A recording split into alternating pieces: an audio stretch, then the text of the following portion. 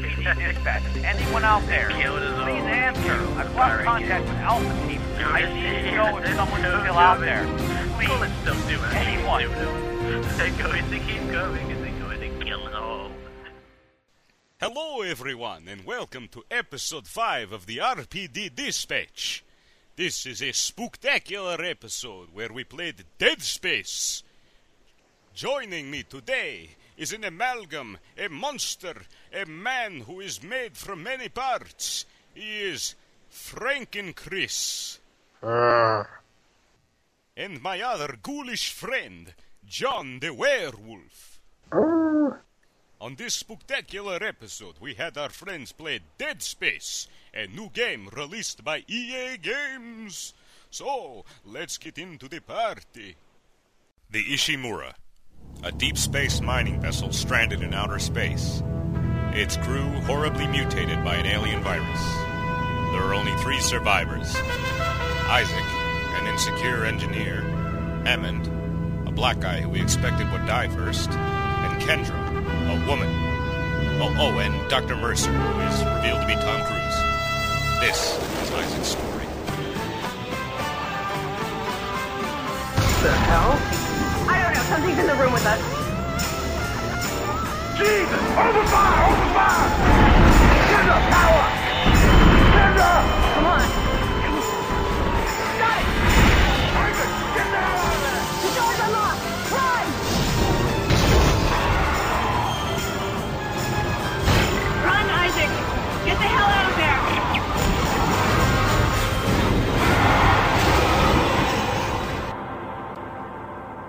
Look, just because it's an armor-plated alien killing machine that salivates unspeakable slobber doesn't mean it's a bad person. What we've got to do is get it round a table, put together a solution package, perhaps over tea and biscuits. Look at him. You can't trust his opinion. He's got no anger. He's a total dork. Okay, everyone, so sorry to disappoint you, but no, we're not all going to be doing the voices. I am, of course, John. Thank God. I am, of course, John, better known as .50 Cal on the boards. And I'm Chris, better known as Alzair on the boards. And I'm John, better known as Mr. Spencer on the forums, also from Project Umbrella. Absolutely. So we had the guys play Dead Space for a bit here. New game, sort of an untested IP, but EA seems to really be pushing for it. Now, I don't know about you guys, but this game kind of came out of nowhere for me. It just sort of came on my radar about 2 months ago. I've been avoiding all the media for it. So I wanted to just kind of get your thoughts, your general thoughts after having played the game. Non-spoiler thoughts. We'll give a spoiler warning when we're going to get into that territory. But Chris, let's start with you. What did you think about the game? I was pretty impressed by it.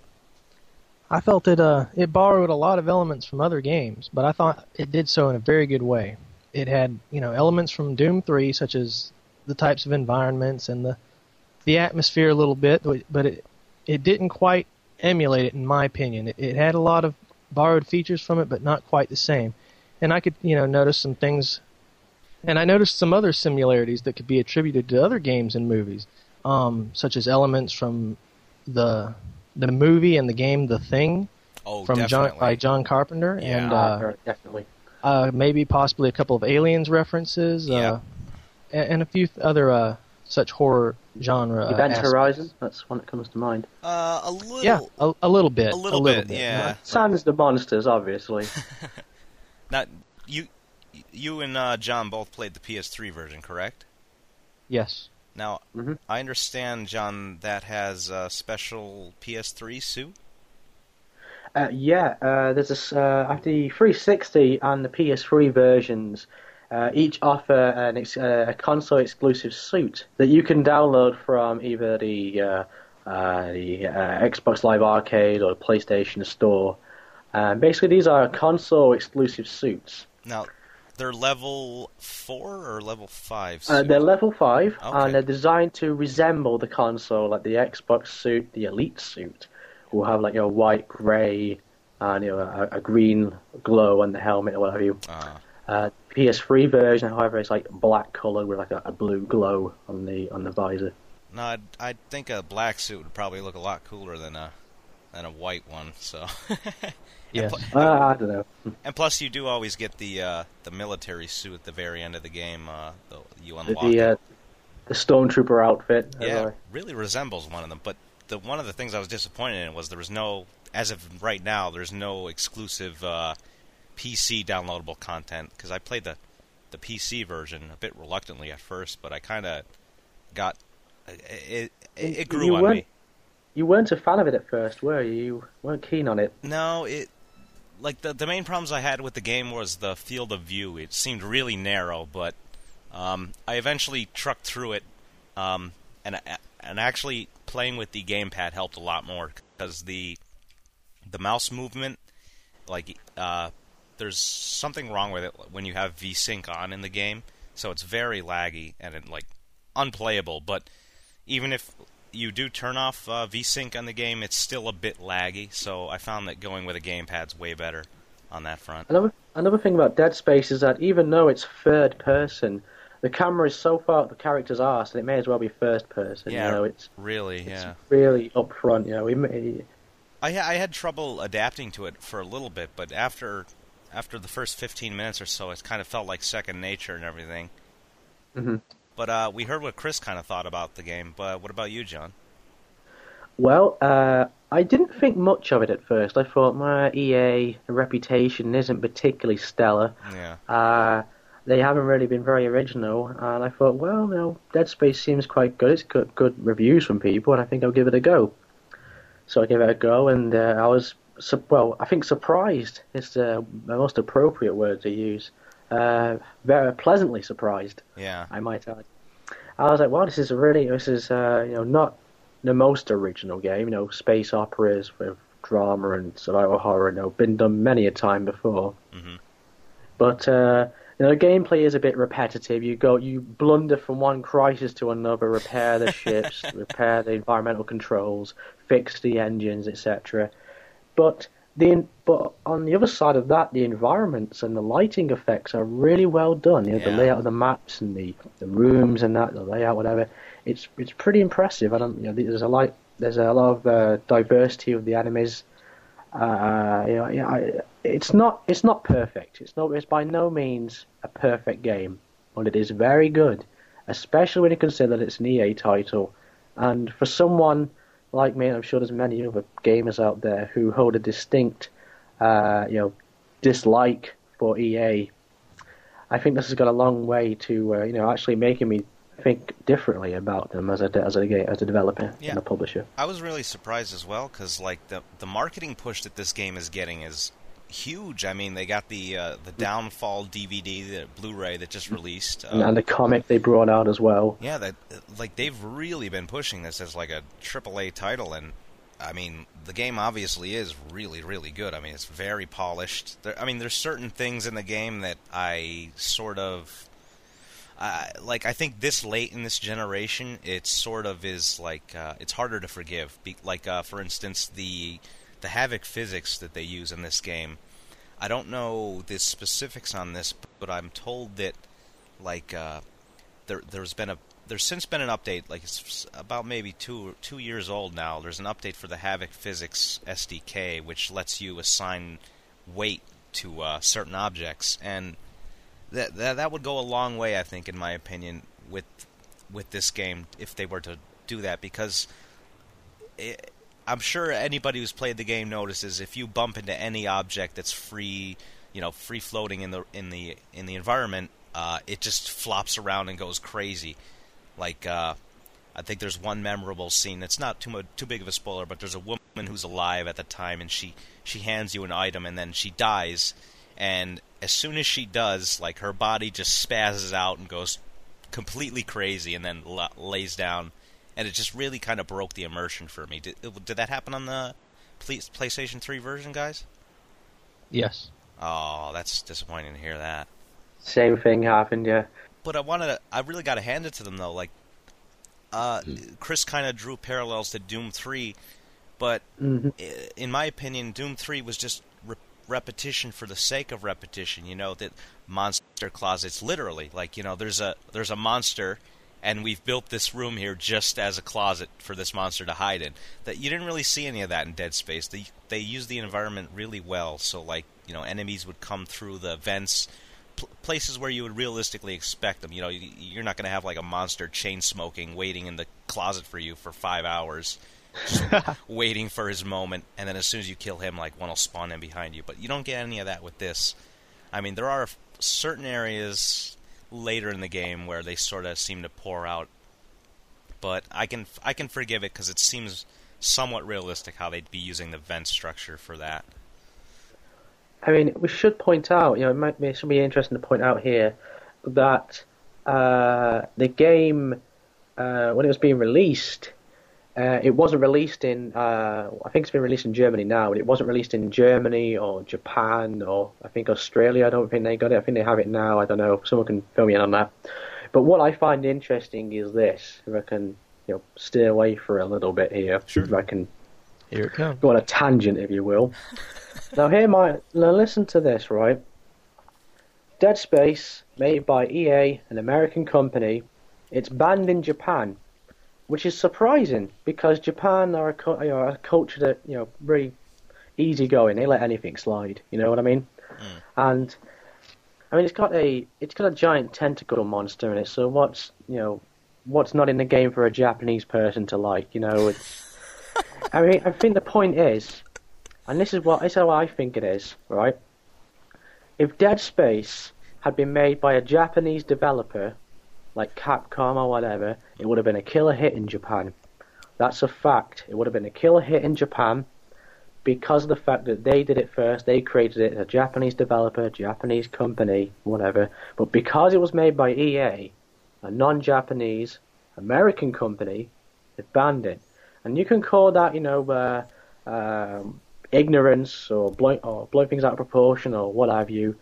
But when you look at Japan as a culture, I think that it becomes quite clear that I might be right there. Given your history here, you take it with a grain of salt. But I think you might have a pretty accurate point there. I mean, I'm not being racist here. Well, I am in no sense, but who cares?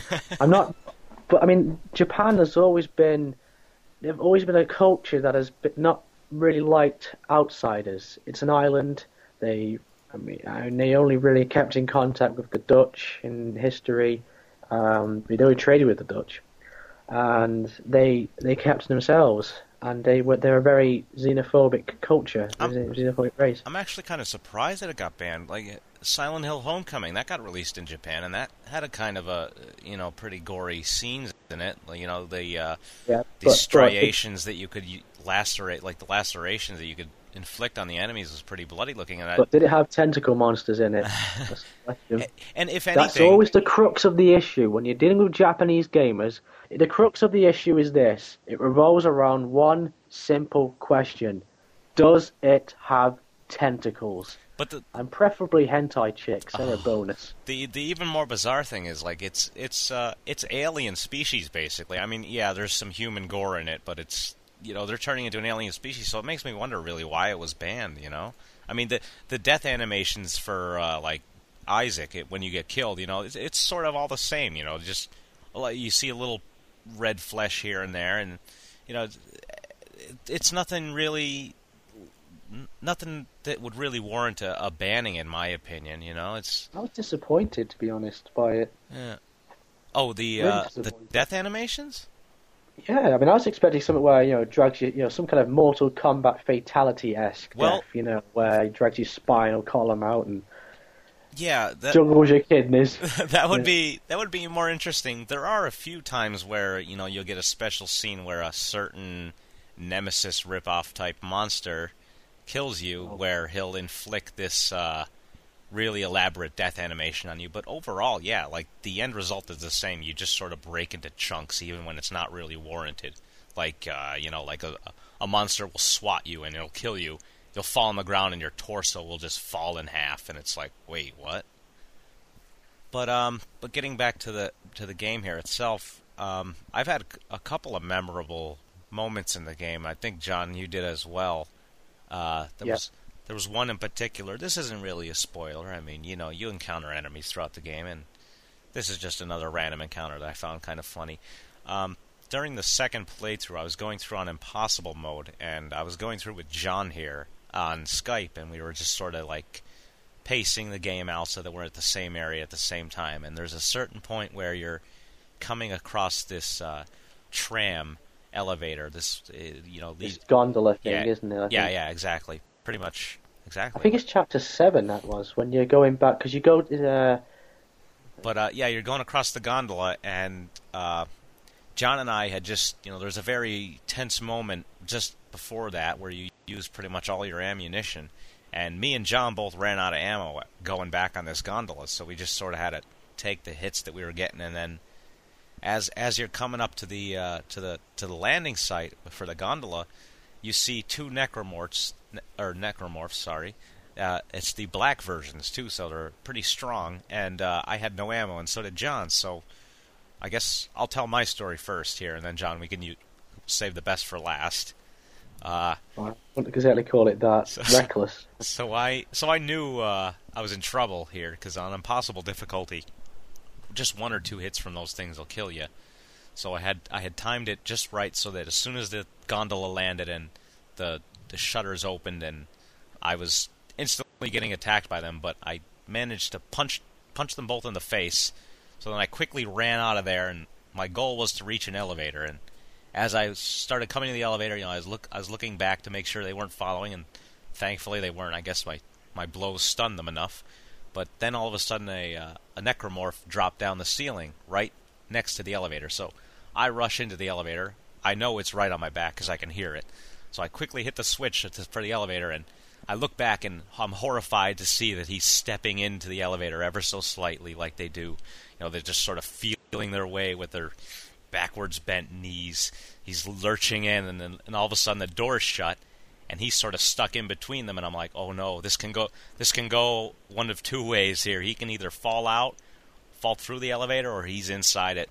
So it's a very tense couple of seconds there, and then finally it went up, and thank God he sunk through the elevator there. So I was saved, and saved by the glitch. Saved by the glitch, yeah. But John, I think your story's a bit more dramatic, so go ahead and tell that. Well, I was on my way back, same scenario, same predicament, no ammunition, and the two necromorphs that are waiting. I was like, okay, well, I can probably do this. So I did, hit them both, and I moved on, and I was okay for a while. And then I got caught with the third one that drops down, and he held me back for a bit. I had a bit of trouble getting past him. He slowed me down, lagged me down. Yeah. But I got past him, pushed him aside, whatever, ran to the elevator, turned around and pushed, slammed my palm into the elevator panel, and, I was going up. I was like, it's okay. I'm up on the elevator now. I managed to get out of there. I turned around and I realized that all three of them had managed to follow me into the elevator and were going up with me on the elevator. So all you could hear was the elevator going, oh no, going up. There's this brief moment of silence, where, he's like, all right then, lads. And they're just standing there with you? Yeah. Yeah. There's this, I don't know why. They were just like waiting for some reason. They knew I was. To clarify, you had no ammo, so... I had no ammo at this point. And this is two dark necromorphs and a normal necromorph, which is a pretty sizable challenge, even if you have ammo. And I was playing on medium difficulty. Yeah.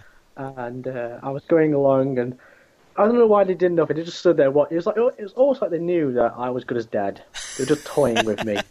So they were just there, like, watching me for, I don't know... Oh, they would just have, like, a second or two, maybe. And I just stood there watching, and I was like... All right then, lads, let's be having it. And I just kind of stasis the second one. So he was in stasis. The one closest to me immediately attacked me. I was grappling with him, and the animation where you're grappling with the necromorph. Oh yeah. And the animation played out, and I was mashing X, pushed him aside, and immediately turned to my right and engaged the third one, hit him across the face with a melee attack, knocked him back. The first one comes back at me again. I put him in stasis, and I start clubbing onto him again, and I attack the second one. At this point, the third one's recovered. He's coming to charge me again. I put him in stasis, so all three are in stasis now. And I'm clobbering away, and then one of them unfreezes, the second one unfreezes. and he starts attacking me. I'm taking damage, and there's a couple of health packs here. I did take quite a lot of damage. Yeah. So I'm wildly swinging my my gun around, punching them or what have you, and grappling with these things. And it's like I managed to kill one, fell to the ground dead, and then the other two came at me again. I was like, I grabbed this other one and pushed him aside, as you do in the animation, and then kept clobbering kept putting him in stasis and hitting him with melee attacks. The second one went down. It was just me and this one other guy. This was last necromorph, and then he attacked me again, and I just kind of hit him, and I just kept stomping the ground. And when all was said and done, I just these 3 bloody corpses on the ground next to me. And the elevator doors just go and open. It was a boss battle. It was like an MGS battle. That was. It was a great story, yeah. When they come at you in the elevator. Oh, what a great story, though. But one of the things that always amazed me in this game was like how Doom 3 was so repetitious. It was just every environment looked exactly the same prefab textures, the same prefab, environments. But like Dead Space managed to make it so that you're still on the same ship. Like the art style's pretty much the same, but like the environments you go to are so varied. Like there's the greenhouse area. Not much of a spoiler there. I mean, I think we'd all realize that they need to grow food, but like just the variations in the environments are absolutely fantastic, and I never really once noticed any like reused like rooms or anything, and it really surprised me especially for an EA game. They really put like a lot of care into this. A lot of effort went into making the game. A lot of attention to detail. Yeah, absolutely. And you can appreciate that. I mean, despite its its flaws, it's by no means a perfect game. Yeah. But you can overlook those flaws because you can tell that even though it's EA, you can tell they have put some effort in. I said it was good too because even though there was some backtracking, when you actually had to backtrack, it would make sure that you'd be able to go through a slightly different path or go into another room that you weren't able to the first time. Yeah. So it makes it so that you're not following exactly where you went to the last time. And even if you do, it changes it up a little bit by maybe adding another couple of corpses or making a room a little more damaged or something. Yeah, definitely. It's really interesting. And so one of the big features of the game was the fact that the HUD is entirely in the game. How in practice, how did that work for you guys? For me, it worked pretty good. I was a little skeptical at first because I like to be able to organize and like the way the original Resident Evils were, and still are, I guess, until maybe Resident Evil 5. But I like to be able to open the inventory. It's like a little safe, and you can kind of just move things around, see what you got, reload your weapons and such whenever you need. Mm-hmm. But so I was a little skeptical, but it worked out pretty good. Yeah. At first, I thought it was difficult because I didn't like that. I thought at first that you had to go into your inventory to use a health pack every time you needed to, but then I found out you could use the square button and it would use a health pack for you. Oh. So there really, honestly, isn't a whole lot of time where you need to go in your inventory if you really think about it, unless you're afraid of using like your biggest. That's probably the only thing. I actually didn't test it out. I don't know if it uses your smallest health pack first or if it uses your largest one. I hope. And I didn't want to waste. Yeah. Yeah, and I wouldn't want to waste my largest med packs when I just maybe want to heal a small little bit. Yeah, I'd hope it would be smart with that, where it would use whatever's appropriate at the time.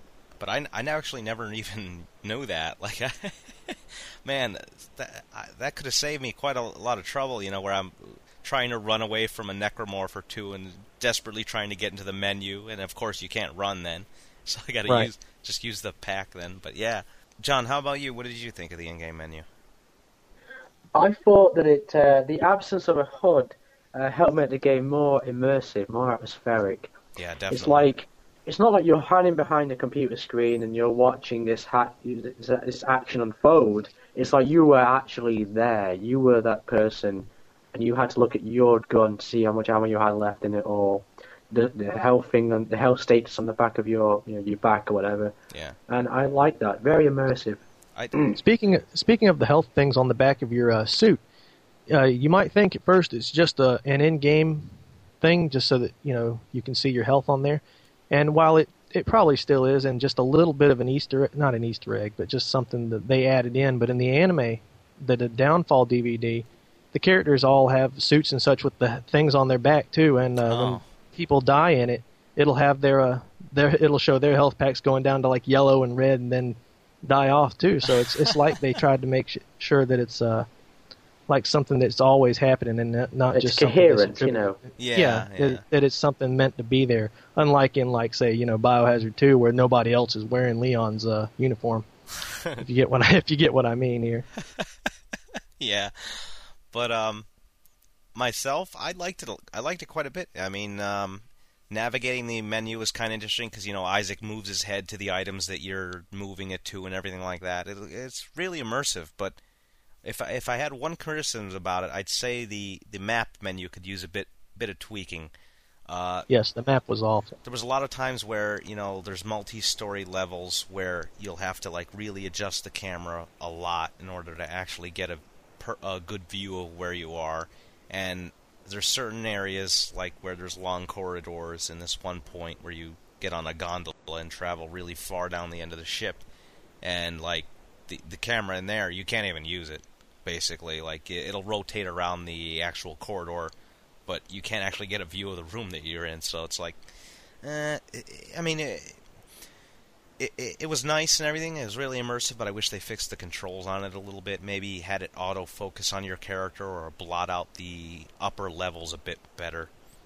As long as it wasn't centered is the thing, because it centers around a certain point. I'm not sure what it centers around, and that's the only thing, really. If it had been more free-roaming camera in the map, it would have been a whole lot better.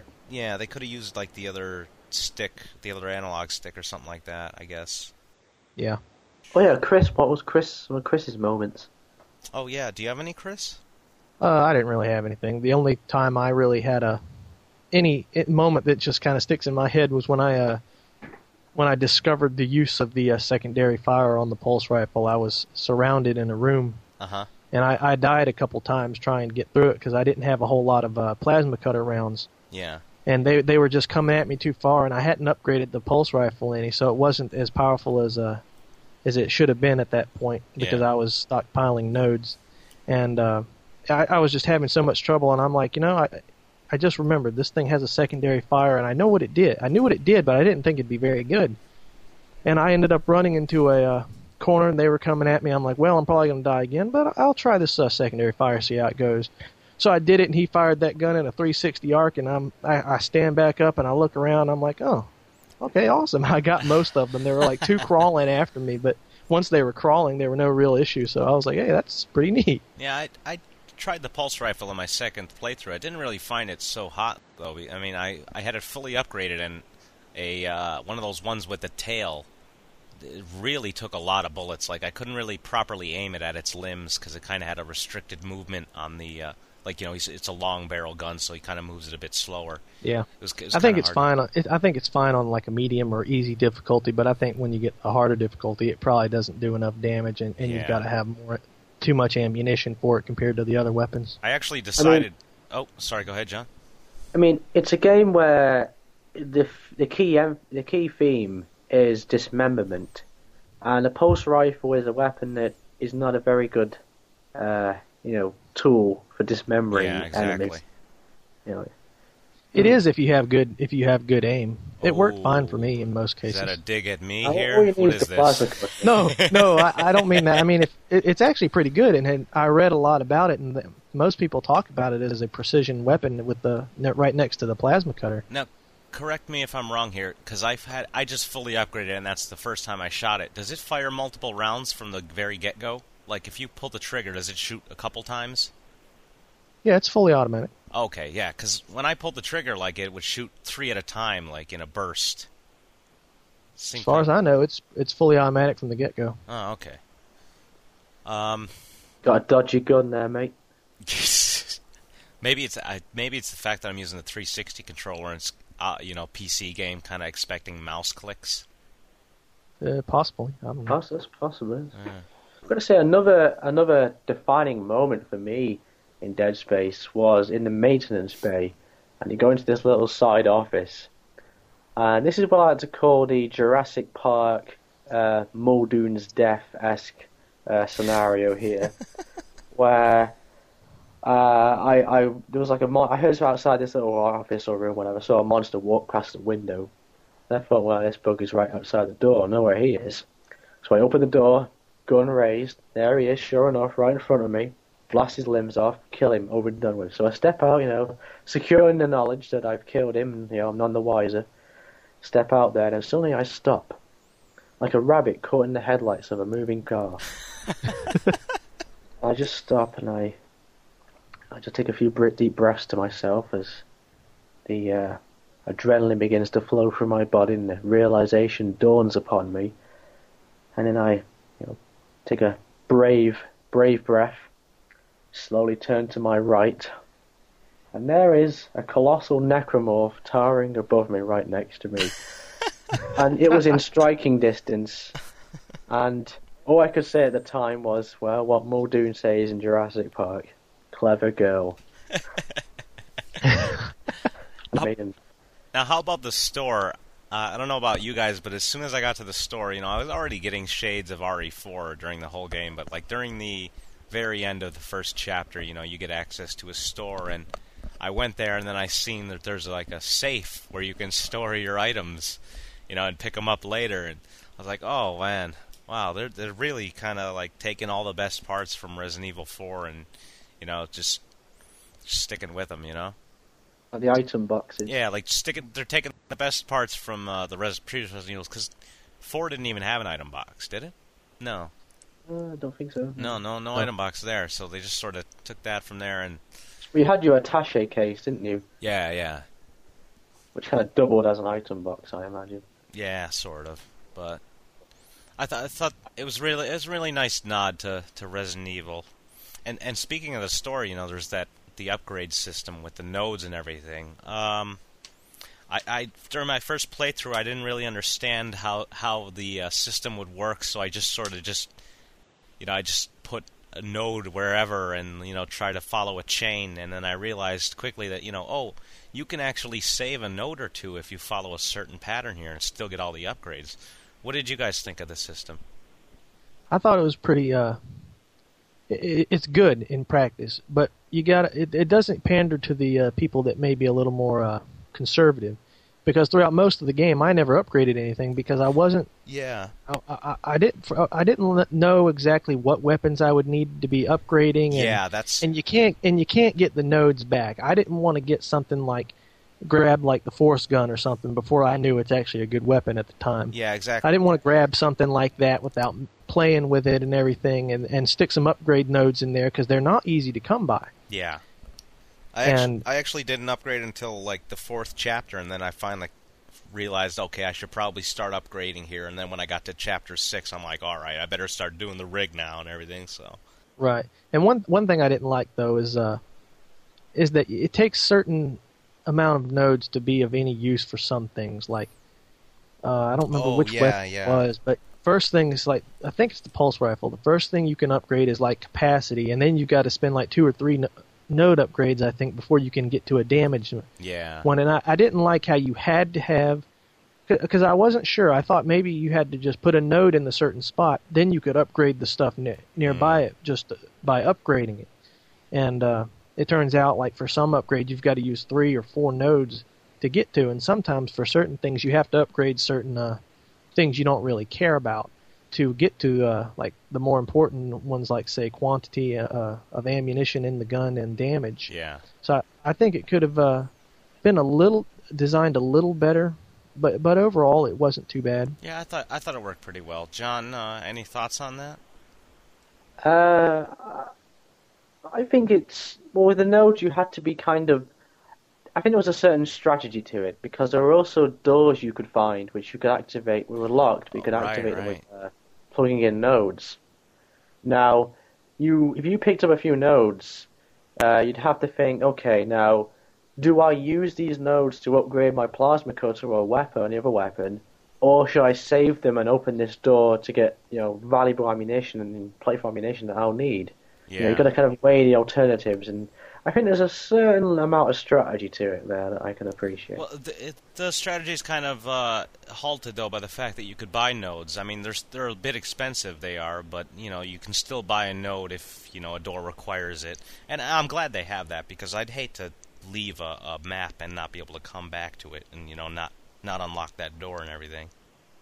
Not only can you buy nodes as well, but I only went in one door with a node, so maybe I shouldn't talk a whole lot about it, but with the one door I went into that had a node, just had a couple of things of ammunition and an audio log. And the audio log was kind of interesting, but I felt that if this had been my first playthrough, that would have been kind of a waste of a node, considering the fact that a node is like 10,000 and the ammo I got was a little bit of plasma rounds and a pulse rifle round. It just didn't really seem like it was worth it to go in there. I could sort of see that, but being like a story freak like I am, you know, or like a guy, I like to explore areas fully before leaving. You know, those doors, it was a no-brainer for me. You know, I'm using the node. I'd always keep at least one so I could use it on a door like that. So yeah. And now we're sort of treading into spoiler territory here, but not so much. I think after this we'll probably give a spoiler warning, and you know we can discuss specific aspects of the game. You know, they're further along, but there's certain areas where a tentacle will grab you, and you know you're sort of being dragged towards this hole. You know, where presumably you'll be eviscerated by this thing.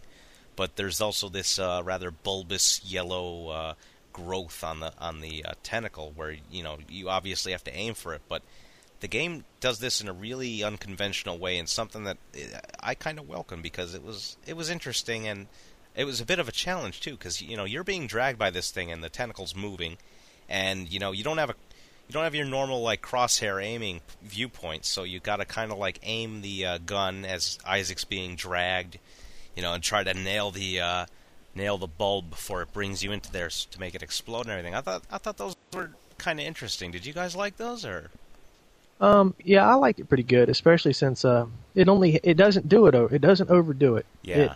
It happens maybe 3 or 4 times, and each time it didn't scare me, but it startled me every time because the tentacle comes at you fast. I mean, you just don't see it. It can look like just any hall, and you know I just walk up and suddenly it zooms right around the corner and grabs me, and then you know I like being that aspect of how you have to shoot the yellow bulb thing to get away from it. But the only thing that I thought was a little off about it was it zooms around the corner to get you, and then once it's got you, it just like slowly drags you back in.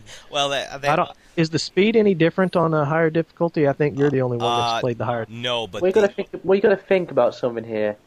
Isaac is wearing this fully armored suit, which is going to weigh things down, be quite heavy. It's like say you could probably run towards a fridge, but you can't run with the fridge and pull it back to you. But getting back to that, that's a terrible analogy. I don't know why I said that. No, it just takes a couple more hits. But another question I had for you guys is, what was your favorite weapon? Like mine, the first playthrough, I didn't really buy any other weapon until like the 4th chapter. I bought the line cutter, and it was my bread and butter ever since then. Like the power that thing has is just fantastic. Chris, what about you? Well, in an interesting development from most other types of shooter games, I found the first weapon you get, the plasma cutter, is just about the best weapon you can get in the game. It has a lot of use, you know, especially the secondary fire, so you can fire vertical or horizontal. I thought that was pretty neat, and it was just I think it could be used throughout the whole thing pretty effectively. But the one thing I have to say is I didn't really get a chance to play with a whole lot of the other weapons. I used the pulse rifle. I liked the pulse rifle. The force cannon, I don't know. It was okay for the last boss that I used it on, but other than that, I couldn't find a whole lot of a good use for it. The force gun looks like it's really good, and I want to play with that a lot more, especially once I upgrade it. And the line gun definitely I've heard is one of the better weapons, and I need to play with that some more too before I can make any real answer on that. John, how about you? I gotta say I agree with Chris on this. The plasma cutter is the best weapon you can have. It's ideal for making surgical strikes on the enemy. I mean, it's a game about dismemberment, and you got to remove the limbs. And I think the plasma cutter is the best weapon for the job. You know, you can change the horizontally or vertically, depending on what angle you're cutting at, and it's just perfect for dismembering. It's the surgeon's weapon of choice. In fact, I liked it so much that during my Impossible playthrough, I went through with just that, as sort of as a show of solidarity with you, John, because I know you're going for the one-weapon trophy on the PS3. So I sort of went through that with that, and I found it quite capable. I mean, we were talking before about the segment where you get grabbed by the tentacle, and there's no better weapon, in my opinion, than that, like for that segment, because lots of the other weapons you'll have to charge them up, and that's just time you do not have when the next drag will reset your shot and everything. Okay, so I think that's probably going to do it for the podcast. No, just kidding. That's probably going to do it for the non-spoiler-ish segment. So now we're going to get into the specifics. So if we're avoiding anything, you're probably going to want to fast forward a bit to the news segment. So this is your warning here. We are now entering spoiler territory. So, John, I think you had a bit to say about Chapter 6, I believe it is. No, Chapter 5, wasn't it? No, I'm pretty sure. Wasn't it Chapter 6? Nemesis? Am I wrong? Yeah, Nemesis Monster is in Chapter 5. You first find it there. Okay, let me say. John, I think you had a bit to say about Chapter 5? Yeah, the thing about Chapter 5 is that there's a particular enemy in it who a few people have said that is very similar to Nemesis, in the fact that it pursues you throughout the chapter, and it can't be killed using conventional methods. It'll just keep regenerating its limbs. Mm-hmm. Now, I'm sure a lot of people think like this in the world, be it in the gaming world or the real world. But whenever I shoot something, I expect it to die. I expect it to just collapse and never bother me again. No, you really procrastinated on this. You were stuck there for several days. I mean, like, to get you to advance past this chapter. I mean, the thing is, it's not. I mean, the game is, it has its scary moments, but I have no trouble going through it, killing off waves and waves of enemies, having a little scare now and then. I have no problem with that. Fine, I don't mind having a little scare now and then, but then I can take on waves and waves of enemies and have fun with that and die, whatever, and try and get it. No problem. I don't mind doing that. Even in the most creepy of environments, I can keep going, no problem. It's when you get these enemies that because you can shoot at these enemies and they will die, they will collapse, they will not bother you again. But then you get an enemy that you do shoot it, and then, oh, wait a minute, he's not dying, he's regenerating.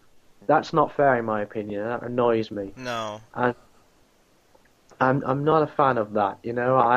That's my biggest weakness. Are enemies that, like Nemesis, continue to stalk you and hunt you down, and it's just unnecessary panic and stress. It's like, I don't really care. Well, the thing about this monster is I think you really sort of built it up in your mind as something a bit more serious than it is, because a lot of the times, you can just shut the thing in the door and it won't bother you after that. Like, usually, there's only one or two rooms where it's in that room with you for a while. Yeah, there's one part, I forget, I think it's in the, I think it's near medical law, I'm not sure. Yeah, it is. But it's in a room and you have to run around until Kendra unlocks the door. Yeah, and you go through the door, and you can just stand there staring at it, and it won't come past the door after you, and it's just kind of kind of silly. Oh, but that room, oh man, what a bastard that room was on Impossible mode.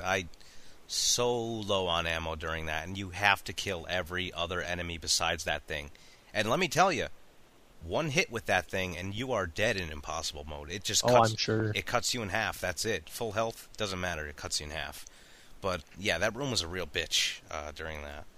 But overall, I thought the monster itself, the design kind of sucked on it, in my opinion. Like, it just looked like a normal necromorph that had like a bit more flesh on it.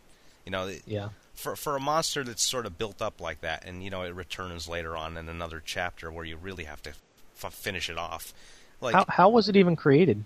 Well, you can hear an audio log of what's his name? I think it's Dr. Mercer, who was like Dr. experimenting on subjects, live subjects. You can hear him like experimenting on it, like, and I guess he built it up to like this regenerating thing, his ultimate goal. Yeah. But like, I felt they could have designed it better, like, because it just looked like a really crappy, just a normal necromorph, really, with a bit more flesh, like I said. But yeah. What I think would have been more interesting is maybe not designed it better. Well, I guess it would be technically a better design, but it started off like it looked at first. But after you shoot it a few times, have it change. Yeah, that would have been interesting. Yeah, because one thing I had heard during the development of the game and during some previews and such for it was it always talked about how dismemberment was important, and that if you shoot off the head, just the head or something, the enemies can mutate and change into something stronger. But that actually never happened in the game. Yeah. All it was shooting it in the head just didn't kill it. You just had to dismember it a little bit more and it would die. Nothing ever really mutated because you tried to kill it wrong. Yeah. So while we're on the subject of bosses, I guess we should probably discuss Chapter 6, I believe it was, right? I guess. I don't remember. The food storage monster? Food storage. Leviathan. Yeah, the Leviathan, yeah. Now, this boss battle, like, as soon as you enter this room, it's sort of built up like, you've dumped this poison into the room's air vents and it still didn't kill it, so Kendra tells you, you'll go get it.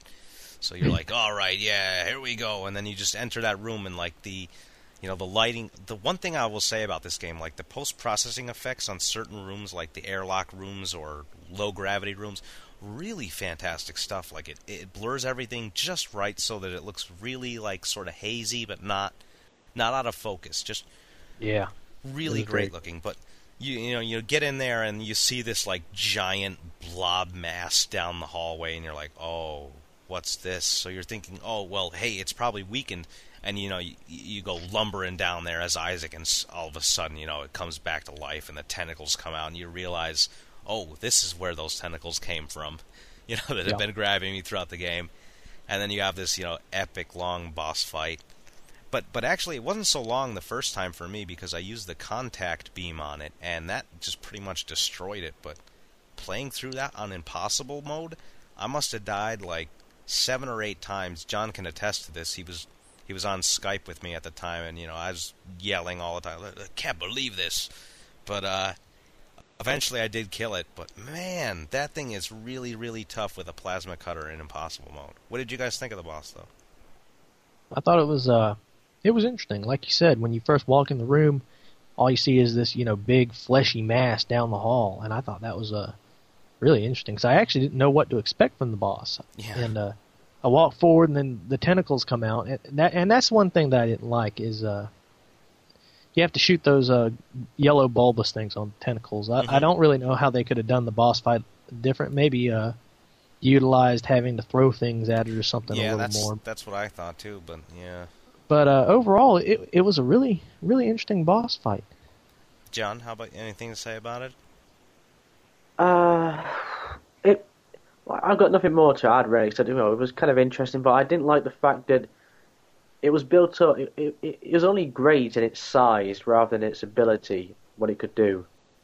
It was just a giant creature. That was it. What could it do? It couldn't really just send a few tentacles out at me and spit balls at me. That was it. There was nothing else to it. And the end boss, I guess, kind of suffered from I'd the say same. Ultimately, I say I was disappointed by it, I might say.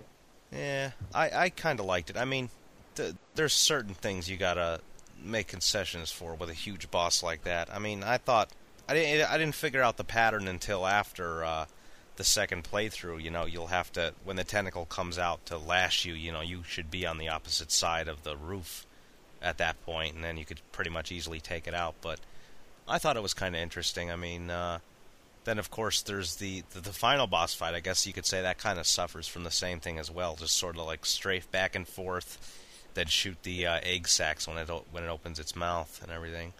Yeah, the boss fight was it was cool, but it didn't really feel like an in-game boss fight. No, it was too simple, and it was utilizing that yellow exploding sack method again, and Yeah. and it was real easy because it was real easy to dodge.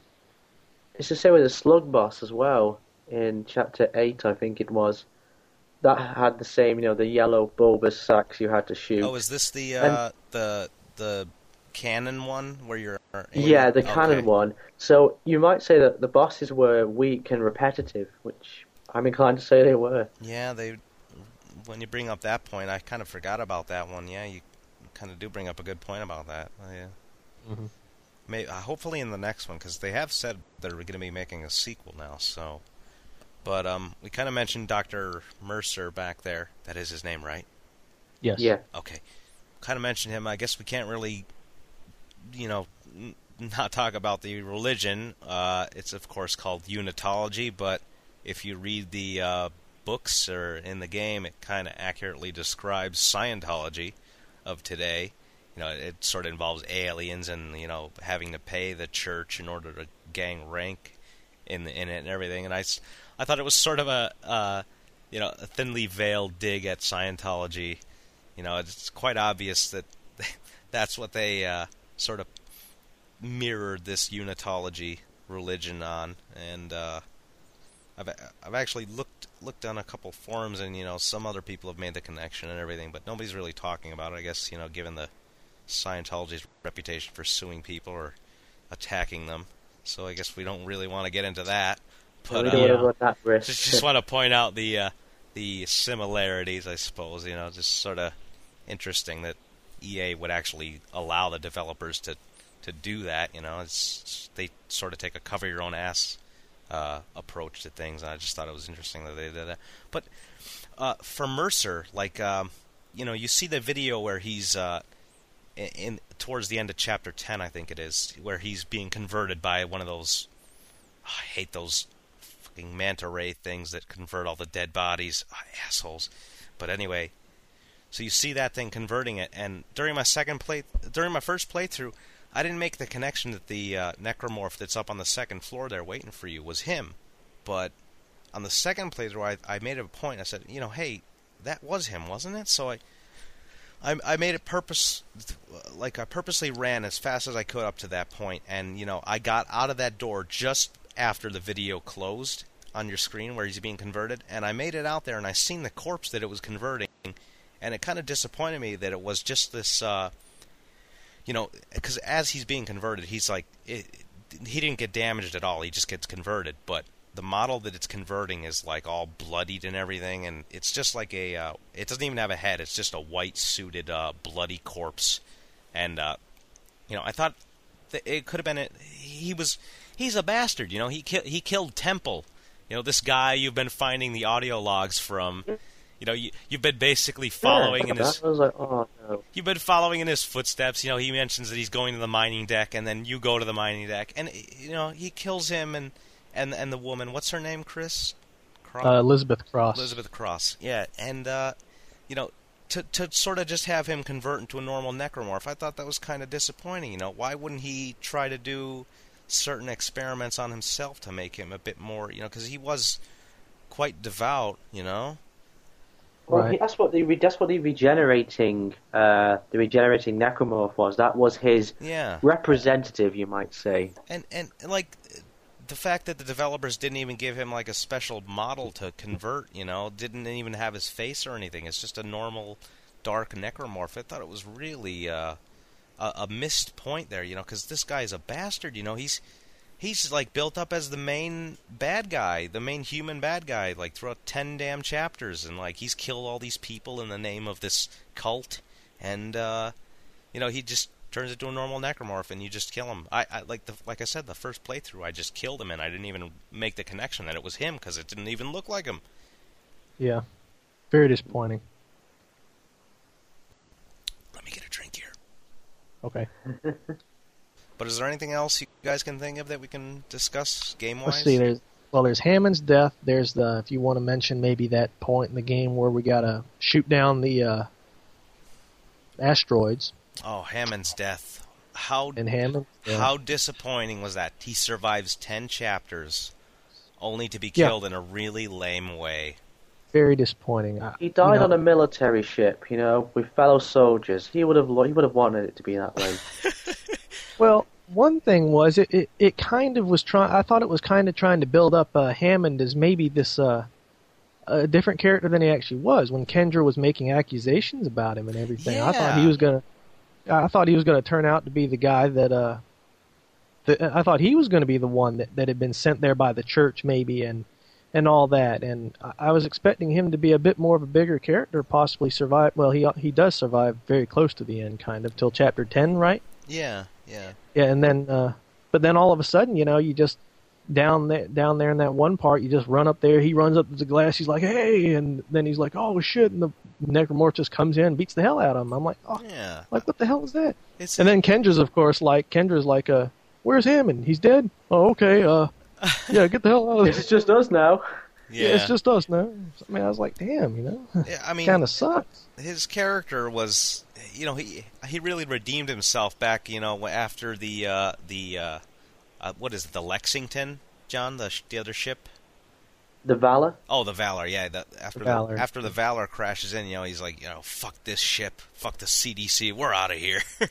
Yeah, we're getting out of here. And it's like, oh, all right, yes, hell yes, hell yes, let's get out. And to have him die in such a crap way, like I felt like maybe they could have had Mercer kill him in some strange way, or just not like a normal random. I mean, okay, yeah, it's a dark brute necromorph, big deal. I felt his death just kind of was like, it's like, what's the point? He's survived this long against creatures probably the same size as that thing. Like, why would they just kill him off like that? I felt they could have done it in a better way. I agree, definitely. Anything else? What the hell else was there, Chris? What was the second part you talked about? The part where you had to shoot down the asteroids. Oh, right. Yeah, it was like I didn't like it because I don't really like those kinds of things because I have horrible aim and I lost like a dozen times in a row. Oh man! And when I finally won, I had 4% hull integrity left. I'm like I do not want to do that again. I immediately saved. John, I think you had to go through that and get, what was it, to get the trophy? I was playing the PS3 version and you get if you get through that bit with more than 50% hull integrity remaining, then you get a trophy called "Don't Get Cocky, Kid." Nice Star Wars reference. and I played through it and I did that entire sequence about 5 or 6 times over until I got it right. And there were times where I got 48%, 49%. Oh man! And then at the very end, 51% got it. It's a terrible thing, this trophy addiction of yours. Yeah, it's like my codeine addiction. It's never going to go away. It's the kids, the kids that drive me to the booze. Okay, and I think that'd probably do it for the game. But of course, as we said earlier, there were 2... I guess we'll start with the comics first. Did either of you watch them? Because I still haven't had the chance to go check them out. I watched the animated comics on YouTube, via YouTube. Oh, okay. That EA had put up. And I'm not a big fan of the artwork. Call me a Philistine, but I couldn't appreciate the art style. I was like, did a child draw this or something? This is really poorly done. It's like Ashley Wood in the MGS comics. Is that terrible? Is it the same style, like the same mechanics, like the speech bubbles, or is it text or audio? It's just an audio played over it. Oh, okay. It does have speech bubbles. It does have speech bubbles with text, though. Oh, okay. It does. No. I don't remember seeing them, but well, there's just normal comic versions too that have them. There's HD versions up on the PlayStation Store, I believe. So I'll probably check that. Probably Xbox Live as well. So I'll probably check those out. But Chris, can you explain the story for the comics? Yeah, actually no, the comics, yes. Sorry, Chris. I should explain that more. So the comics basically depict what happens where. So basically, there's a colony on the planet, Aegis 7, I think it is. There's a colony down there, a mining colony, and basically these colonists, a mining operation, whatever you, and they discover this marker, like the red marker. They call it. Yeah. And these people unwittingly they unearth this terrible consciousness, this mind, this hive mind, and it begins to drive them crazy. They all just start going insane. And now, wait, let me interrupt you there. Now, does this take place during the planet crack or after? No, before the planet crack. Oh, okay. Where basically they find a marker and people start going a bit crazy, whatever. And then the Ishimura is en route there, and the colony administrator is like, "Oh, I'll do my job, and because the marker for the church and Altman be praised." Oh, he was were all the colonists unitologists, or? No. There was a unitologist representation there, there's a priest there, whatever, but the administrator was a unitologist.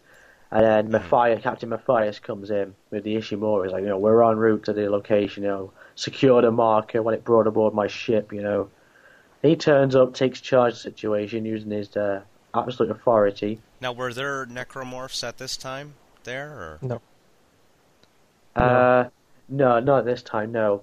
The Ishimura turns up and people start thinking, this is really bad, we shouldn't be doing this. And they try to convince the colony administrator to convince Captain Matthias not to crack the planet. We can't go ahead with this. Yeah. But anyway, they do. They begin the planet crack, and the moment they crack the planet open, chaos unfolds. It's like the door open to hell. And so, and madness happens. People start dying. Necromorphs start appearing. So the necromorphs come from the planet crack in the core of the planet, right? Well, the bat things kind of infect corpses. Oh, okay. See, always people commit suicide. See, mass suicides. Oh, wait. Why do they do that? Well, you see, the hive mind. This is a theory, but I think the hive mind, how people can say, So it encourages mass suicide, so then therefore it's got plenty of corpses to become necromorphs. Gotcha. That's partially true, but it's also the fact that unitology, death is an important thing to them. Yeah. And they get this idea that they have to die to move on to their enlightenment, and so it's mostly the unitologists that are killing themselves. Gotcha. Or killing other people. So there's a big plot to it, because the government kind of understand what's going on here, and there's a lot more to it than meets the eye. So basically, at the end, everything goes to hell, and the Ishimura turns up, and the colony goes to hell, basically, and everyone's trying to evacuate to the Ishimura. They want to get away and get escape to the Ishimura. Okay. So some colonists make it to the Ishimura? No. As far as I know, there's only one survivor who makes it to the Ishimura, a guy called Harrison. Oh, I'm surprised. I don't know what happens with him. There's also a guy who's in the comics who's like a sergeant or whatever, and he's like Sergeant Newman. Sergeant Newman. Sergeant Newman. Yeah. Yeah, he says, "Don't come looking for me. You might not like what you find." Yeah. And I don't think I ever saw him in the comic. I think there was an audio log of him somewhere. In the game, there's an audio log at the end. Yeah.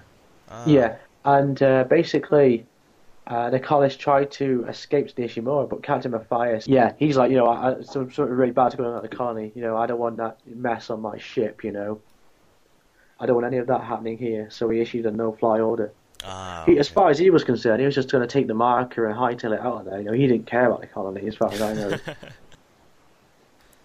So then there's the Downfall Blu-ray DVD release.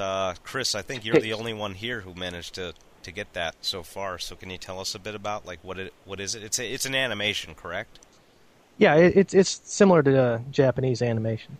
Oh, okay. But I think it was. I don't know if it was made in Japan. Yeah, I'm not sure. About how long is it? And what does the story tell? It's about 76 minutes.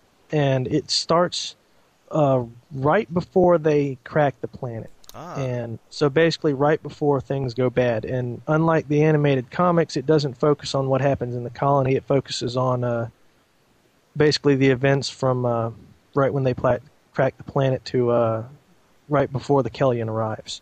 Ah.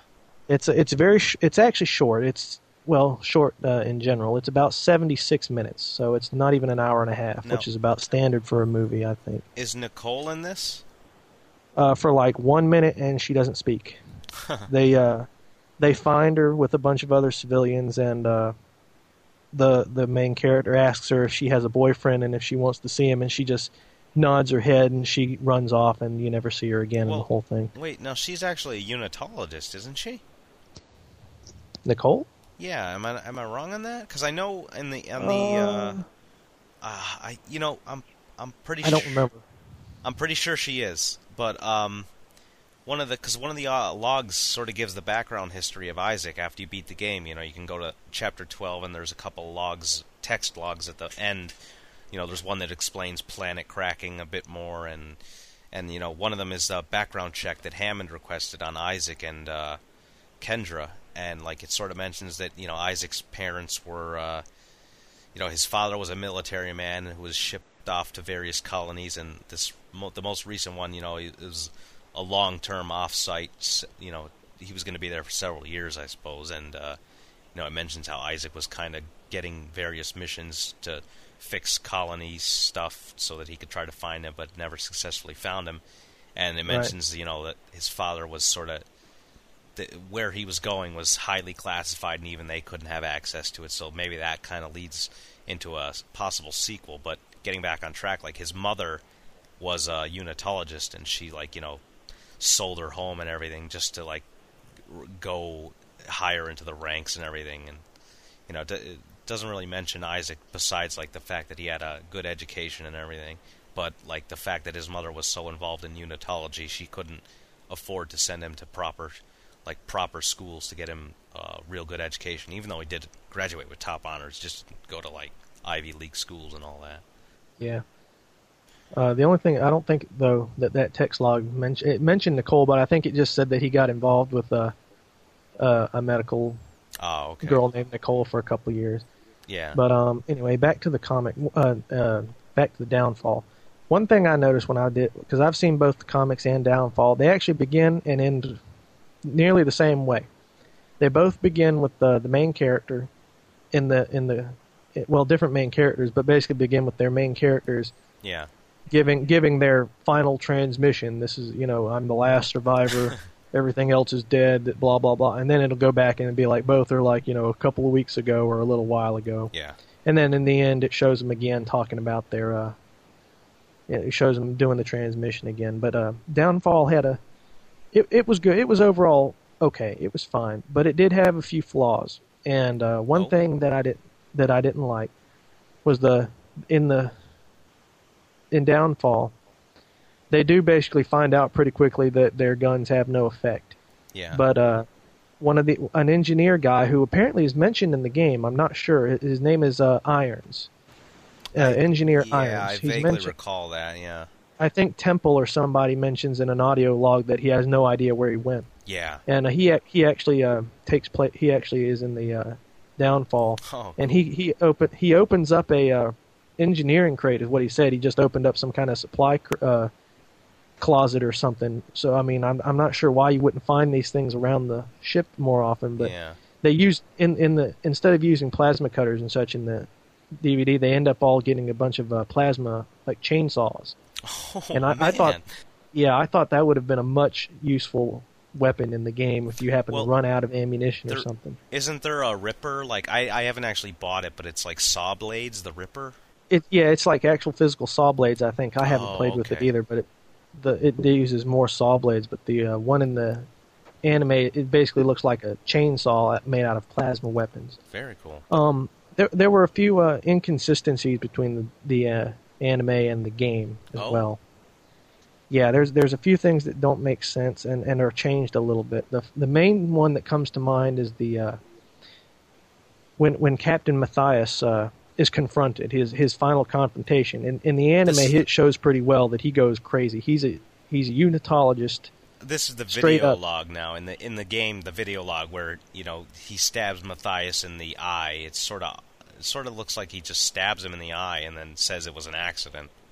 Right. And in the anime, Matthias goes he goes crazy, and everybody on the whole bridge are like, he's gone crazy. You know, do something about it, Dr. Kine. And Dr. Kine pulls out his sedative, and he's like, guys, hold him. And Matthias just struggles real bad and ends up breaking free and coming at Dr. Kine. And Dr. Kine is struggling with him, and it's pretty obvious. It's much more obvious than an accident in the anime. Oh wow! During the struggle, the syringe gets poked into his eye, and because of this, Matthias kind of goes up to grab his head a little bit and loses his grip on Kine and falls to the floor, and the syringe just punctures straight into his head, which kills him. Well, that makes a lot more sense because in the damn video they showed, he just sort of lightly pokes his eye while he's being perfectly held still, and it looks like he did it maliciously. Go ahead, John. I have another question here. Are the voice actors the same in the game and the film? There's only like 2 characters, I think, that are even similar. You never hear from Temple or anybody else. There may have been a couple of guys who might have been in some audio logs, like once or twice. Captain Matthias still voiced by J.G. Hertzler? Like the guy? I don't know. I think so. How do you even know this guy's name? Is he... I know, really. It's Star Trek Deep Space Nine. He played General Martok in Deep Space Nine. He's a good veteran character actor. I'll have to take your word for that. I'm not sure, but anyway, another thing that kind of relates to Matthias' death that was different was before Matthias died, one of the first places in the ship that apparently got taken over by the Necromorphs was the morgue. Yeah. That's the first place the security team, which is who you're following, the security team and the captain of the security team, which is the main character, and they go to the morgue, and it's brutal. It's already blood and guts everywhere and everything, and this is before they take Matthias' body there. That's interesting. But if you look in the game, it has like an autopsy had been performed on Matthias when after he died. Yeah. And I don't really see that happening, because they said they secured his body in the morgue, and then they were basically kind of shutting down everything at this point. I mean, they knew crap was going on, and so I don't see why there would have been an autopsy performed on him at that point, especially since everybody on the bridge saw what happened. I figured things would be a lot different. Well, it's interesting you note that, because there's a text log after you beat the game that sort of mentions that there were 2 people that were infected that were brought up from the planet, I think. I believe it was a doctor and someone else, maybe Dr. Hart. And, I think it was 2 doctors. Yeah, but I'm not sure. And he sort of chronicles how the body changes after it's infected, and then the very last entry is oh God, it's funny because he's still typing this down. He's like, oh God, it's hitting it's hitting the vent with its tail. Oh God, now it's loose in the ship. It's loose in the ship, and then that's the last thing you hear. So that's like the sort of the catalyst for all the bullshit that happened. Actually, it's not. Oh, it's not? The anime has different. It may have helped. I'm not actually sure, but the way the anime portrays what happens is 2 of the guys on the colony are just they're part of the. They're not miners. They're part of the team getting the planet set up for the crack. Okay. And they're on the colony at the time, and right after the planet crack, I guess all hell broke loose. That's when all the monsters started affecting the colony. And one of the guys, one of them just disappears. He just disappears on screen. But anyway, so what happens is one disappears. The other one, he's freaked out, basically. He knows shit's going down. So he goes to go find his girlfriend, Jen Barrows. And the name is familiar. I don't know if she was mentioned in the comics or the game in some file or something. But he goes to find her, and she was apparently a unitologist, or she's just gone crazy. He finds her in her room, and she has cuts all over her. Her room is just destroyed. But she's alive for like a brief moment. She mentions something about how they need the bodies, and then she cuts her own throat. And in fact, she cuts it pretty deep. Her head almost falls off. But she dies, and he's like freaking out. He's like, oh shit! So he grabs the body. He takes it with him. He goes and gets in the last shuttle that was his personal shuttle, I guess, and goes to the Ishimura. And while they try to keep him out, and I thought it was kind of funny what he said on the way. He said, "Landing, crashing, or shot down, I'm not going back." And he basically he crash lands into the bay of the Ishimura. But what had happened was one of the bat infector thingies had gotten on his ship and was infecting his girlfriend behind him, and he didn't notice. Man. So right when he crash lands, he turns around, his girlfriend's infected, she infects him, and that it's pretty much kind of implied that those two are what infects the rest of the ship. Now, what about this other guy that got on board as well, this Harrison fellow? Well, no, wait. I think that is Harrison. Oh, okay. Well, what about this ship that? Because the audio log on the colony mentions that a ship tried to take off and then it crash landed and killed about 100 people. Is that shown in either of these? That's in the comics. The ship had like 200 people on board or something like that, or maybe not 200, but it was. This is like it had too many. It had, huh? This is like an escape vessel, like to go to the Ishimura. They were. Or? There's like six shuttles or something like that, and they overfill one of them basically, and it's too heavy. And the driver's like, it's too heavy. They're in the air at this point. He's like, there's too heavy. We can't make it all the way. And this other guy, of course, it's all panic and chaos. He's like, fuck you, you better go, better go. And they get in a fight, and basically they end, the ship just loses control, and it just basically comes back down. Nice. Right on top of the shuttle bay, and all the other shuttles are destroyed, and several hundred people are killed. And fantastic. That pretty much screws any escape for the colony at that point. There's one more question regarding Downfall. Just a simple question. Okay. Is Dr. Mercer in it? No. Dr. Kine is, though. Dr. Kine is, and Nicole is seen briefly. Matthias, those are really the only ones you'd recognize. Right at the end of... and here's another point, too, that I got to make. As right at the end... Well, it's before this part, but I want to mention this real quick. Right at the end, you do the ending of Downfall pretty much has, right when the Kellion shows up, the Kellion comes in on screen and says, Ishimura, are you there? We're docking now, basically. Oh, and just before we wrap it up here, just one quick thing to mention. It's just sort of a little Easter egg. As you're playing through, if you check the first letter of each chapter name, it spells Nicole is dead. So... sort of like showing that subconsciously maybe Isaac knew, and that he just sort of blocked it out that she was dead in the video, Alright, so that's going to probably wrap it up for the Dead Space talk. Hope you guys all enjoyed it.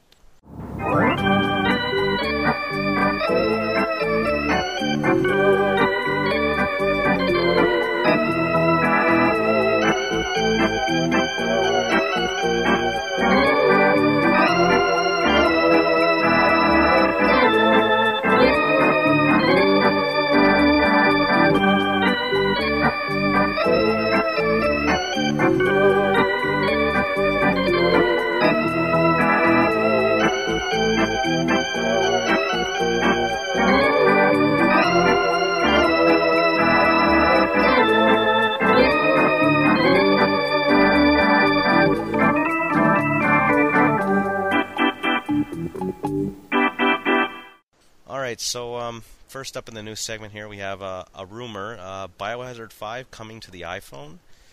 This is kind of suspect here, but I'll say it anyway. Just take it with a huge grain of salt. A Brothersoft, it's a free software download site, sort of like CNET, I guess, download.com. They're reporting that Capcom has announced plans to bring Biohazard 5 to the iPhone. This, like I said, this information is heavily suspect, and the source they cite is Japan. And no other sites have reported on this, so... It's quite vague. Yeah, probably bullshit. Computer and Video Games has a video interview with Masachiko Kawada. Game Trailers has an interview with Jun Takeuchi. The Resident Evil 5 demo was available for play at the Game Access convention on the 24th to the 26th. Of course, Dead Space was released in the UK, so all you guys in the UK, pick that up finally. Game Trailers also interviewed Kawada and Takeuchi together, where they confirmed there will be no Wii version for Biohazard 5. Bullshit. Yeah, exactly. I think the comment they mentioned that is, the title screen can't even run, on a Wii, which sort of makes me think they kind of took inspiration from the, not to toot my own horn here, but the Resident Evil 4 Classic Edition fake menu there. I guess it's probably going to be in real time, where maybe it'll hover over the village or whatever. you are. Sort of like Half-Life 2, I guess you would say, where it had in-game, backgrounds as the menu. But moving along here, IGN has an update on the home release of Degeneration. Last week we said, that there will be a Leon interview, and they've confirmed now that it'll be a mock one, so Leon will be in character. So hopefully we'll get some. God. Well, the good thing is maybe we'll get some behind-the-scenes plot details that aren't mentioned in the movie itself. Isn't my hair awesome? Look at my. It's always going to be just drivel. Do you want to know my stylist? RE Horror had an interview with Ken Lally, who is Wesker's motion actor. Might want to be a bit warned there. I guess it's all over the forums now, but there's a character's identity is confirmed in that, so you might want to avoid that if you're going on a total blackout. UGO has an interview with Karen Dreyer, as does Project Umbrella. You can find that Project Umbrella one on BioFlames. It seems like all the motion actors now are pretty much every site's contacting them. I think IGN even had an interview with Karen, a rather dull one, if I say so myself, on their Game Scoop podcast. But we posted some shots of the Tokyo Game Show 2008 Capcom DVD on the site. Code Veronica X Freak was nice enough to provide us with some pictures of the pre-order box art for the Biohazard Remake Wii Edition. From that DVD, though, I put up a Biohazard version of the latest Resident Evil 5 trailer and a new Degeneration trailer, so you might want to check those out on the Degeneration ones on the general trailers page. Degeneration's official box art has been released. Features Leon and Claire on the cover with some fire effects and zombies. Not to be outdone, the Japanese have released the box art, and it is much better. There's also a special Blu-ray edition, which includes the statue of the G-Monster that's in the game. Only 5,000 copies of this will be available, so you're probably going to want to pre-order that pretty quick. PlayAsia and various other sites. The price of the DVD is 4,980 yen, while the Blu-ray is 5,980 yen, and the collector's edition of the Blu-ray is 128,000 yen.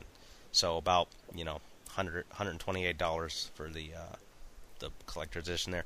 The UMD version is $39.90. So yeah, that format still exists. Yep. The DVDs will be on sale the 17th of December. And finally, to wrap up the news segment here, Amazon.com has an exclusive video feature on the site, on the pre-order page for the Degeneration, so you might want to check that out. It's about 1 minute and 30 seconds long. I think it's Kobayashi. I didn't really get a good look at that, but yeah, might want to check that out yourself there. So that's pretty much all the news. So we're probably going to be moving into the community segment where we take questions and comments from the community. What's wrong, honey? I got a splitting headache. Oh, I've got just the thing for that. Aspirin has been proven in medical trials to be 40% more effective than a leading brand. Do not take aspirin if you have sensitive skin or are taking other prescribed analgesics or tricyclic antidepressants. Side effects may include skin irritation, increased appetite, shallow breathing, and in rare cases, renal failure. Discontinue use and contact your doctor if you experience any of these symptoms. My headache's gone already. I'm glad it could help. Aspirin, the common cure. Okay, so the first call we have here is from Heligat, so let's see what he has to say. Hey Dot and everyone else out there, it's Gene, better known as Heligat, on the horror boards. Since you're playing Dead Space this week, I know that Dot, I think, was playing the PC version. I want to know how the port was. Was it any good? Because I did know that Dot was complaining about it in the RPD dispatch topic, but he seemed to like it a bit later on with the high resolutions and the nice graphics and everything. So just a general review of the PC port would be great. Okay, thanks guys. So review, it took me a bit to get used to the field of view with it. I think that was my biggest gripe. Just let it be known that, you're probably not going to want to use mouse.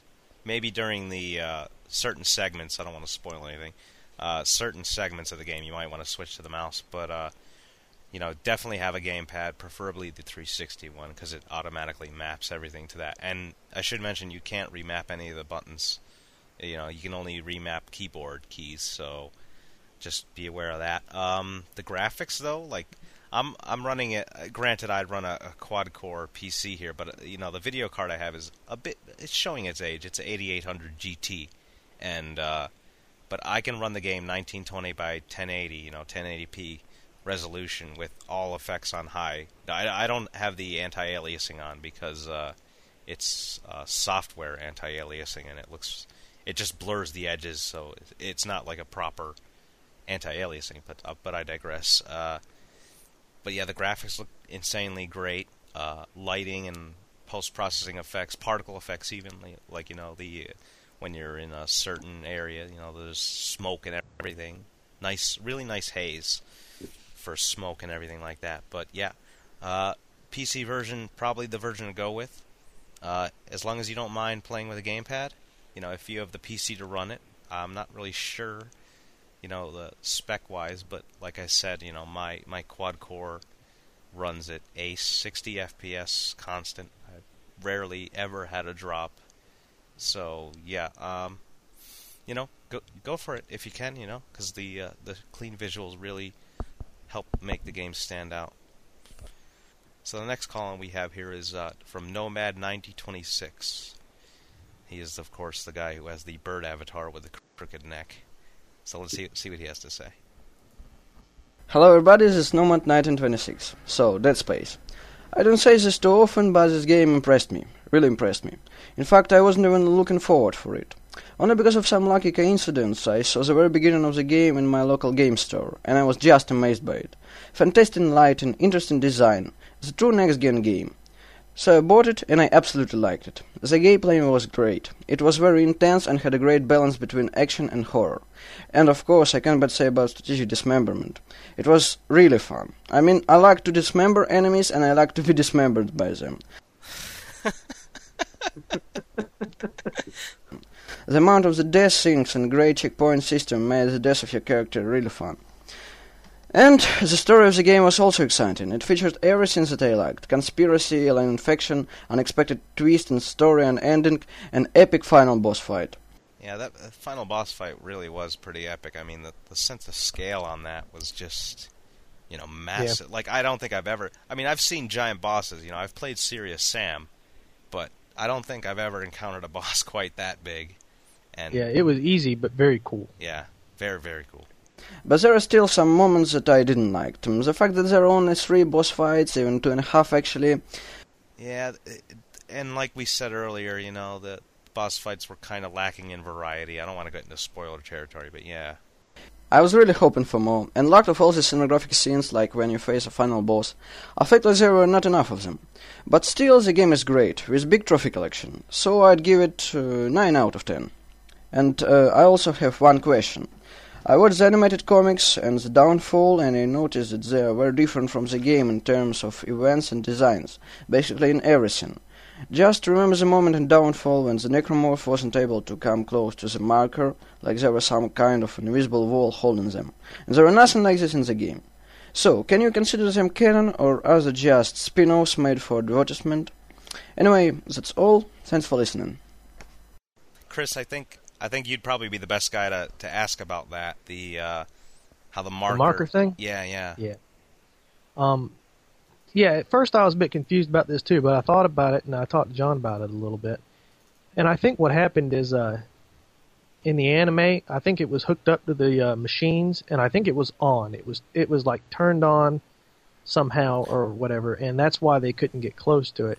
But when you're in the game, you pull it out of storage, which actually kind of brings a question to me: is how did it get in the storage?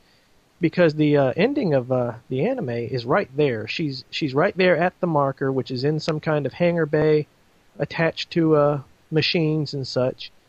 And then she, I won't spoil it too much.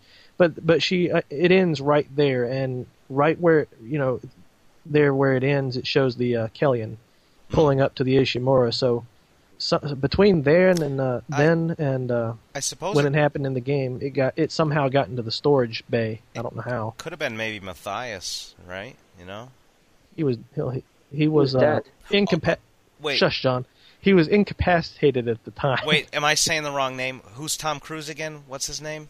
Mercer. Mercer. Okay. Yeah, well, it could have been Mercer, I suppose, putting it down there just to protect it, or maybe no. Possible. But, It wait. could have been Andy. Shit, wait. But- yeah, it could have been Andy.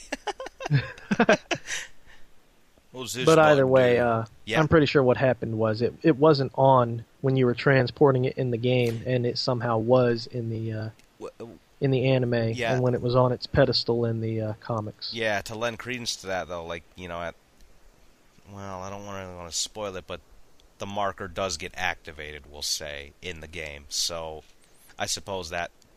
And when it does get activated, you know, monsters are not around, or they just stop coming, so... Okay, this next one here is from RE Master, Joe, better known as, so here, let's play it. Hey, this is Joe, aka RE Master on the boards. I just got done beating Dead Space a few days ago, and I'm very surprised to say that I don't actually have that many complaints to say about it. However, one complaint that I do have is the text with the holograms. It doesn't really bother me too much that I have to access my inventory while fighting, but the thing that bothers me is that whenever you get a text log, which you get many, it's very hard to read them because of the size of the font, and it's just really difficult to read it. I mean, I know I'm exaggerating a bit, but unless you have, you know, like a 50-inch TV, you're going to have to strain your eyes a little bit. And it's, you know, it's a shame because there's so many text logs with so much information to read. I just wish they would have made it a little bigger. But, I mean, all in all, I thought it was a good, solid game. Yeah, I heard some people who had, who didn't have HD TVs complain about this. But did you have any issue with this, John? I know you're not on an HD TV, so. Well, with text, like it was all right for me because I kind of just moved the camera around a bit so that I maneuvered it so the actual log on the the pop-up window screen, whatever you was, close to the character, so yeah, it became more. If you back up into a wall, it sort of puts it more... Yeah, something along those lines, yeah. Just kind of maneuvered the screen so I could see the writing more clearly. It's just a case of doing that, really. Yeah. So in 2 weeks, we're going to be discussing the first Resident Evil movie. Certainly not a game, but we're probably all going to rewatch the movie, and we'll barely a movie. Sort of give our thoughts on it. Well, I think I'm going to be the lone... you two are going to be the circling sharks as I'm being lowered into the pit. Because I honestly, I didn't think it was so bad. But I guess we'll get into that next podcast. Yeah, we'll get into that next podcast. So, all right. So that's probably going to do it for the 5th episode of the RPD Dispatch. I hope you guys all like the Dead Space talk. I think we all certainly enjoyed the game quite a bit, and we're anticipating future installments of it. Yeah, guys. Sure am. It's a good franchise starter. Definitely. So for the Horrors Alive, I am .50Cal. I'm Mauser. Project Umbrella. I'm Mr. Spencer. We'll see you in 2 weeks. I am Count 50 Cal, and joining me today is the... Oh, fuck. wait. How would I introduce Frankenstein? Okay. A terrible monster awakens. Okay, hang on, wait. He's bald and has a mustache. Okay, hang on.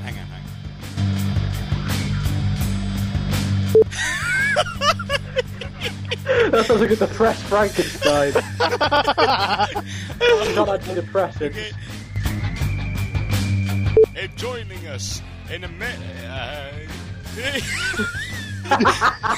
right. I'm not doing a werewolf, mate.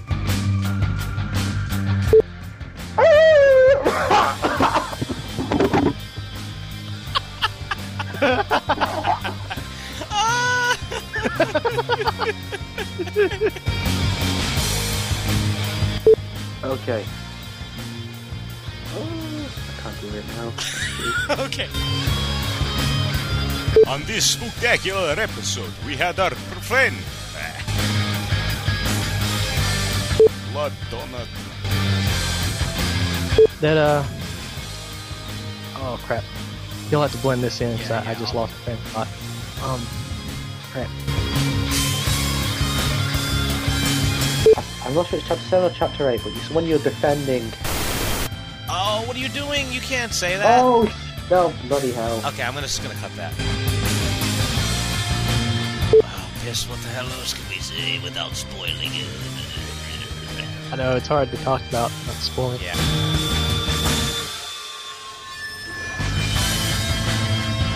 Yeah, we'll talk about your irrational fear of it, John. I think it's probably time to go. If I shoot something, I expect it to die, you know?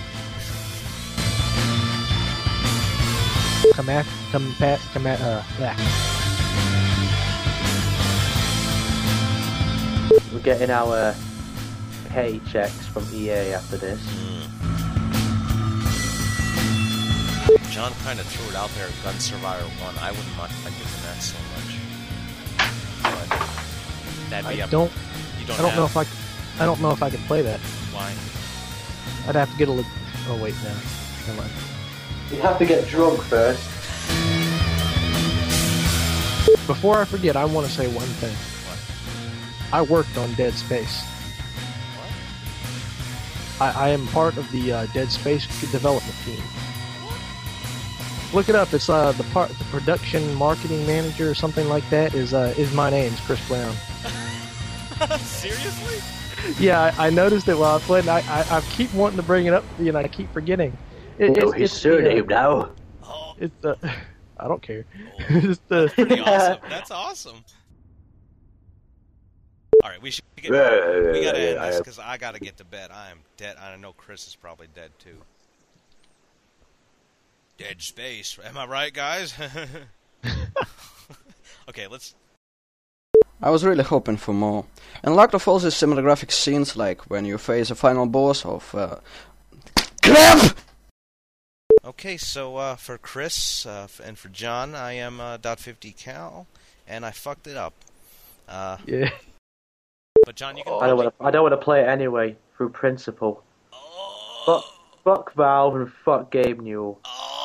Oh no! It's a matter of principle. How dare you threaten and Listen, discourage. that fat fuck with his cheese-stained fingers can bugger off and take his fanboyism with him, because I have no place in the games industry. Listen to you! You're like the PS3 guy. I'm not in the games industry. I don't work in the games industry. Okay, yeah, that's a good point. Yeah, he did kind of cross the line. Actually, Left 4 Dead is not for PS3. Oh shit! 360 and PC only. Really? Well, there's a surprise. Chris, when I introduce you, just go or something like that, okay? Yeah, perfect. And then John, you're gonna be the wolf man, and I'm gonna introduce you, and then your reply is gonna be like, ow! No, you're doing it. You gotta do it. Listen, No. Do we do that? Way, Then say our name and such? I'm a crazy man. Chris, you're just and John, you're ow. And that's it. We don't say our name after. No, you are the Wolfman. It's the Wolfman. Oh, I can't do this, John. I can't do this. I can't do wolf noises. Just. I know you can. You're British. You can do it. I can't do them. What was that? See, Chris. Can you try to do a wolf just sounds noise? like a retard. I'll be a skeleton. No, there is no skeleton. Are you recording this? You should record it. We are doing iconic monsters. The Wolfman, Frankenstein, and... The skeleton is an iconic monster. You see skeletons all over the place. I want to do Frankenstein, so... Okay, Chris, you are Frankenstein. John, come on. Do this. Listen. I can't do a wolf noise. It works. It's perfect, okay? And try not to laugh, okay? Because I am called That's 50 the hard part. Okay? Try not to laugh, because I'm going to put on a voice. I'm Dracula, alright? I swear there's a little gnome in my room who likes to collect bottle caps.